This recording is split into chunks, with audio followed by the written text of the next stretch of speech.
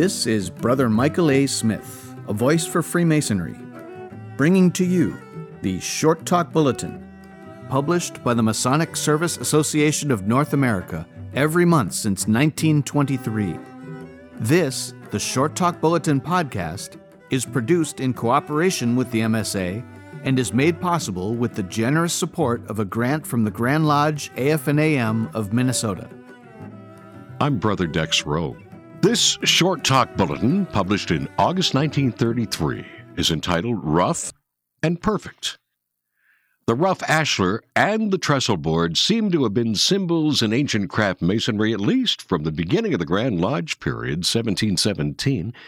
They are illustrated on the earliest of the old tracing boards which have come down to us. Just when or how the perfect ashlar came into our symbolism is another matter, and not as simple as it appears. In 1731, one Samuel Pritchard, who denominated himself as a life member of a constituted lodge, wrote and published Masonry Dissected, the first of a long series of exposés of Freemasonry.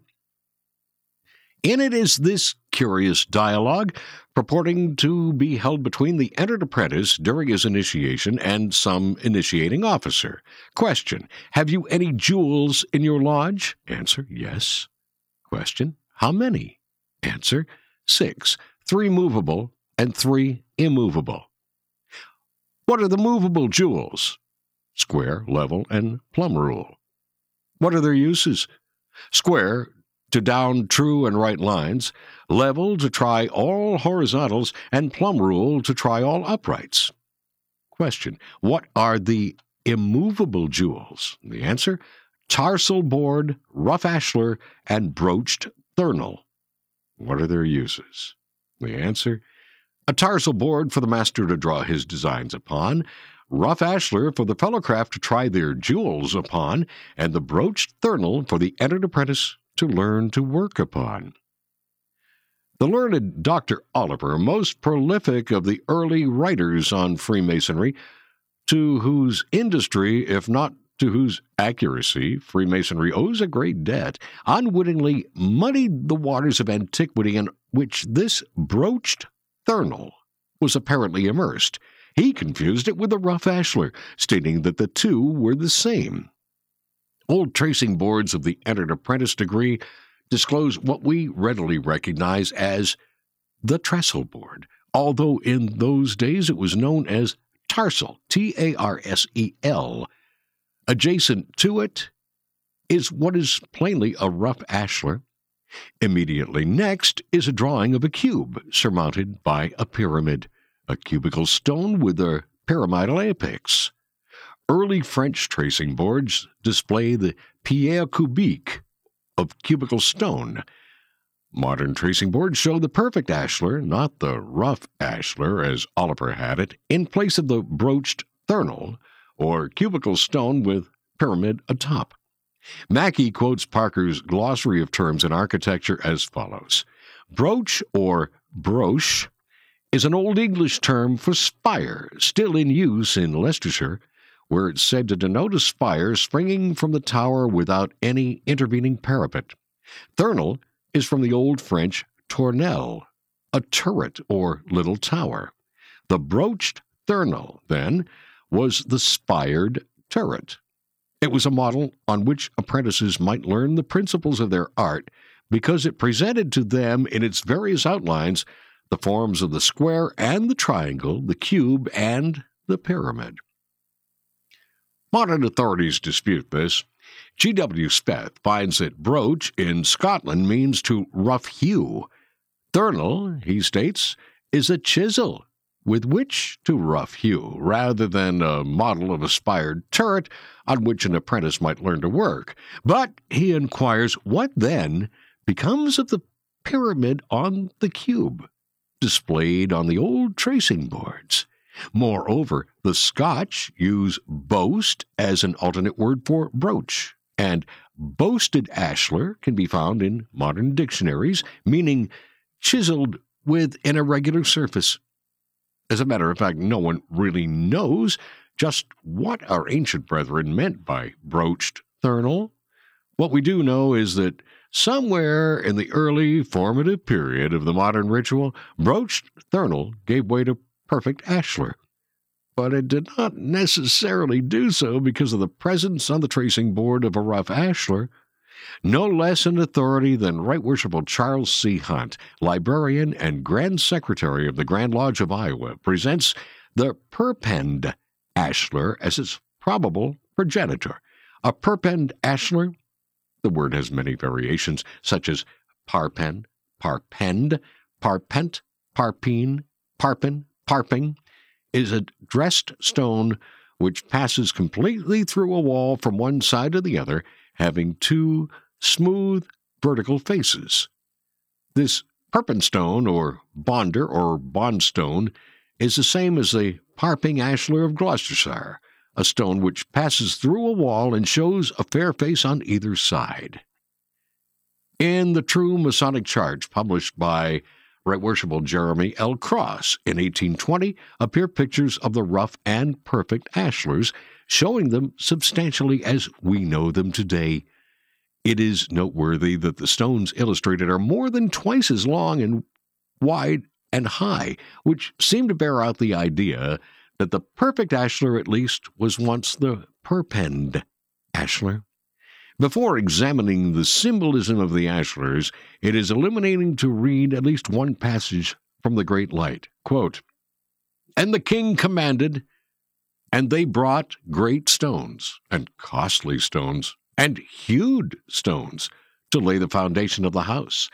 And Solomon's builders and Hiram's builders did hew them, and the stone squarers, so they prepared timber and stones to build the house." Comes from 1 King, verses 5, 16, and 17. There is a distinction between builders and stone squarers. While those who cut and squared the stone and those who built both hewed, yet they were distinct in functions. It is also interesting to observe the classification great, costly, and hewed. Great, of course, refers to size. The larger the stone, the harder it was to cut from the quarry, the more difficult to transport, and therefore the more expensive. But costly may also refer to the expense of hewing. Then, as now, the more truly and carefully a stone was hewed and smoothed, squared, and polished, the more time was required, and therefore the more costly the stone became. Few symbols seem more obvious, at least in their simpler aspects. Rough ashlar, man in his untutored state. Perfect ashlar, man educated, refined, with mind filled light. It is this symbolism which Brother J.W. Lawrence evidently had in mind when he wrote, quote, "The perfect ashlar as a symbol is a summum bonum of Freemasonry. That is to say, everything else in Masonry leads up to it." It's described as the checkered pavement, illustrating it. The great architect, no less than the grand geometrician, desiring it, and are satisfied with nothing less. When the craft was fashioned with the perfect altar, it has nothing else to do, with part of which all can agree. If some think that there yet remains building to be done, after the ashlars are hewn to perfection, we may still make our own the thought that the Grand Master of the Grand Lodge above wants only perfection in the spiritual stones for the house not made with hands. But the symbolism can be carried further. In this subject, Introduction to Freemasonry reads, quote, "The common gavel which breaks off the corners of rough stones, the better to fit them for the builder's use, joins the rough and perfect ashlars in a hidden symbol of the order at once beautiful and tender. The famous sculptor and ardent Freemason Gutzon Borglum, when asked how he carved stone into beautiful statues, once said, 'It's very simple. I merely knock away with a hammer and chisel the stone I do not need, and the statue is there. It was there all of the time.'" In the Great Light, we read, "The kingdom of heaven is within you." We are also there taught that man is made in the image of God. As Brother Borglum has so beautifully said, images are made by a process of taking away. The perfection is already within. All that is required is to remove the roughness and excrescences, divesting our hearts and consciences of the vices and superfluities of life, to show forth the perfect man and mason within. Albert Pike, always original, thought the interpretations of the rough and perfect ashlars as given in our ancient craft monitors and ritualistic instruction to be superficial. He found another meaning. Quote, "The rough ashlar is the people as a mass, rude and unorganized. The perfect ashlar, cubical stone, symbol of perfection, is the state, the rulers deriving their powers from the consent of the governed, the constitution and laws speaking the will of the people, the government harmonious, symmetrical, efficient, its powers properly distributed and duly adjusted in equilibrium." Any brother is privileged to extend symbolism in new directions as far as he wishes. If his reading of a symbol is to him satisfactory teaching of a truth, it's a good reading. But the rough and perfect ashlars are sufficiently inclusive of the many truths within the grasp of the average individual without extending the interpretation to such vast conceptions as the people and the state.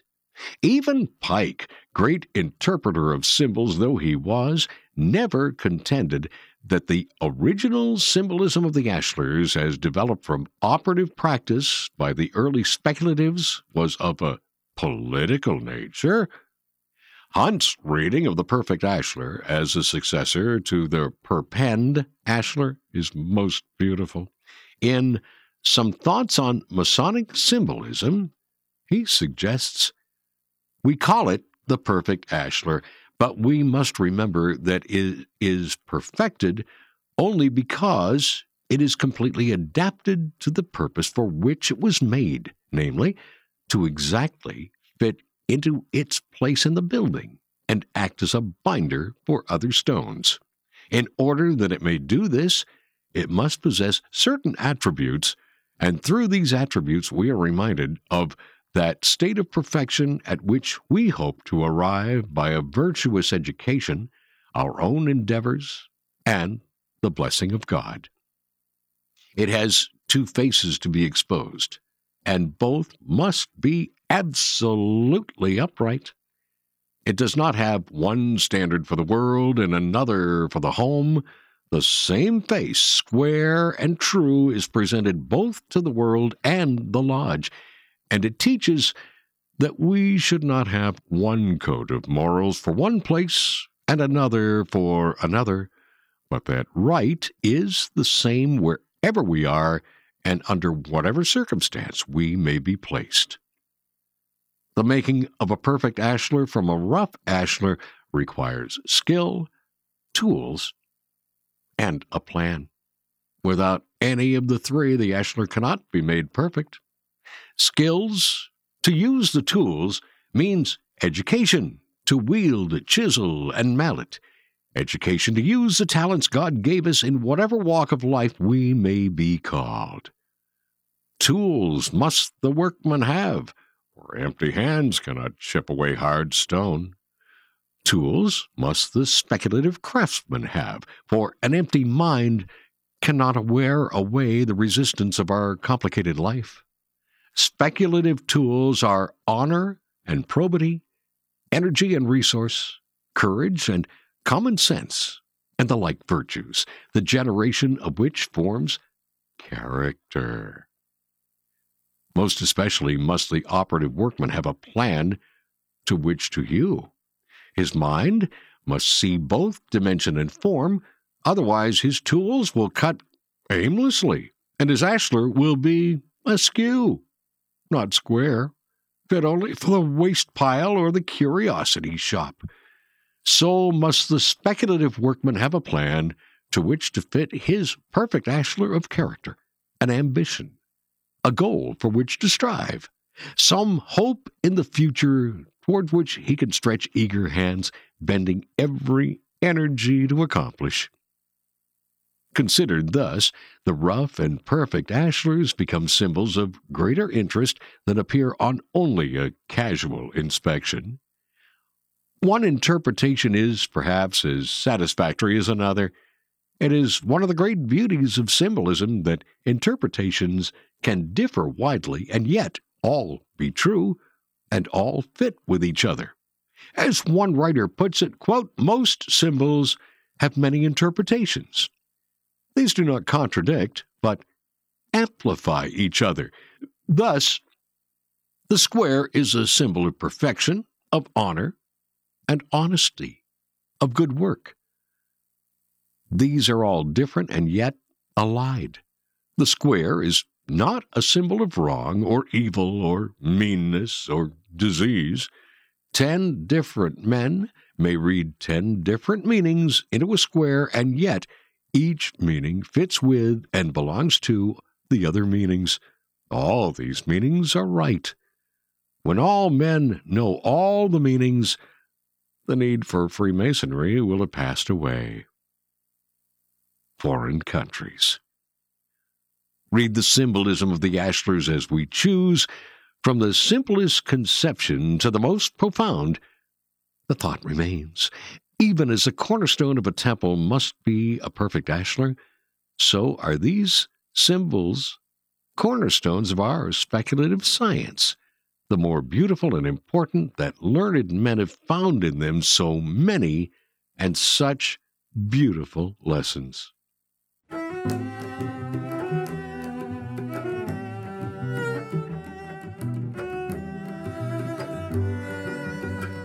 This has been the Short Talk Bulletin podcast, produced in cooperation with the Masonic Service Association of North America, and is made possible through a generous grant from the Grand Lodge AF&AM of Minnesota, who have been engaging and inspiring good men who believe in a supreme being to live according to the Masonic tenets of brotherly love, relief, and truth since 1853.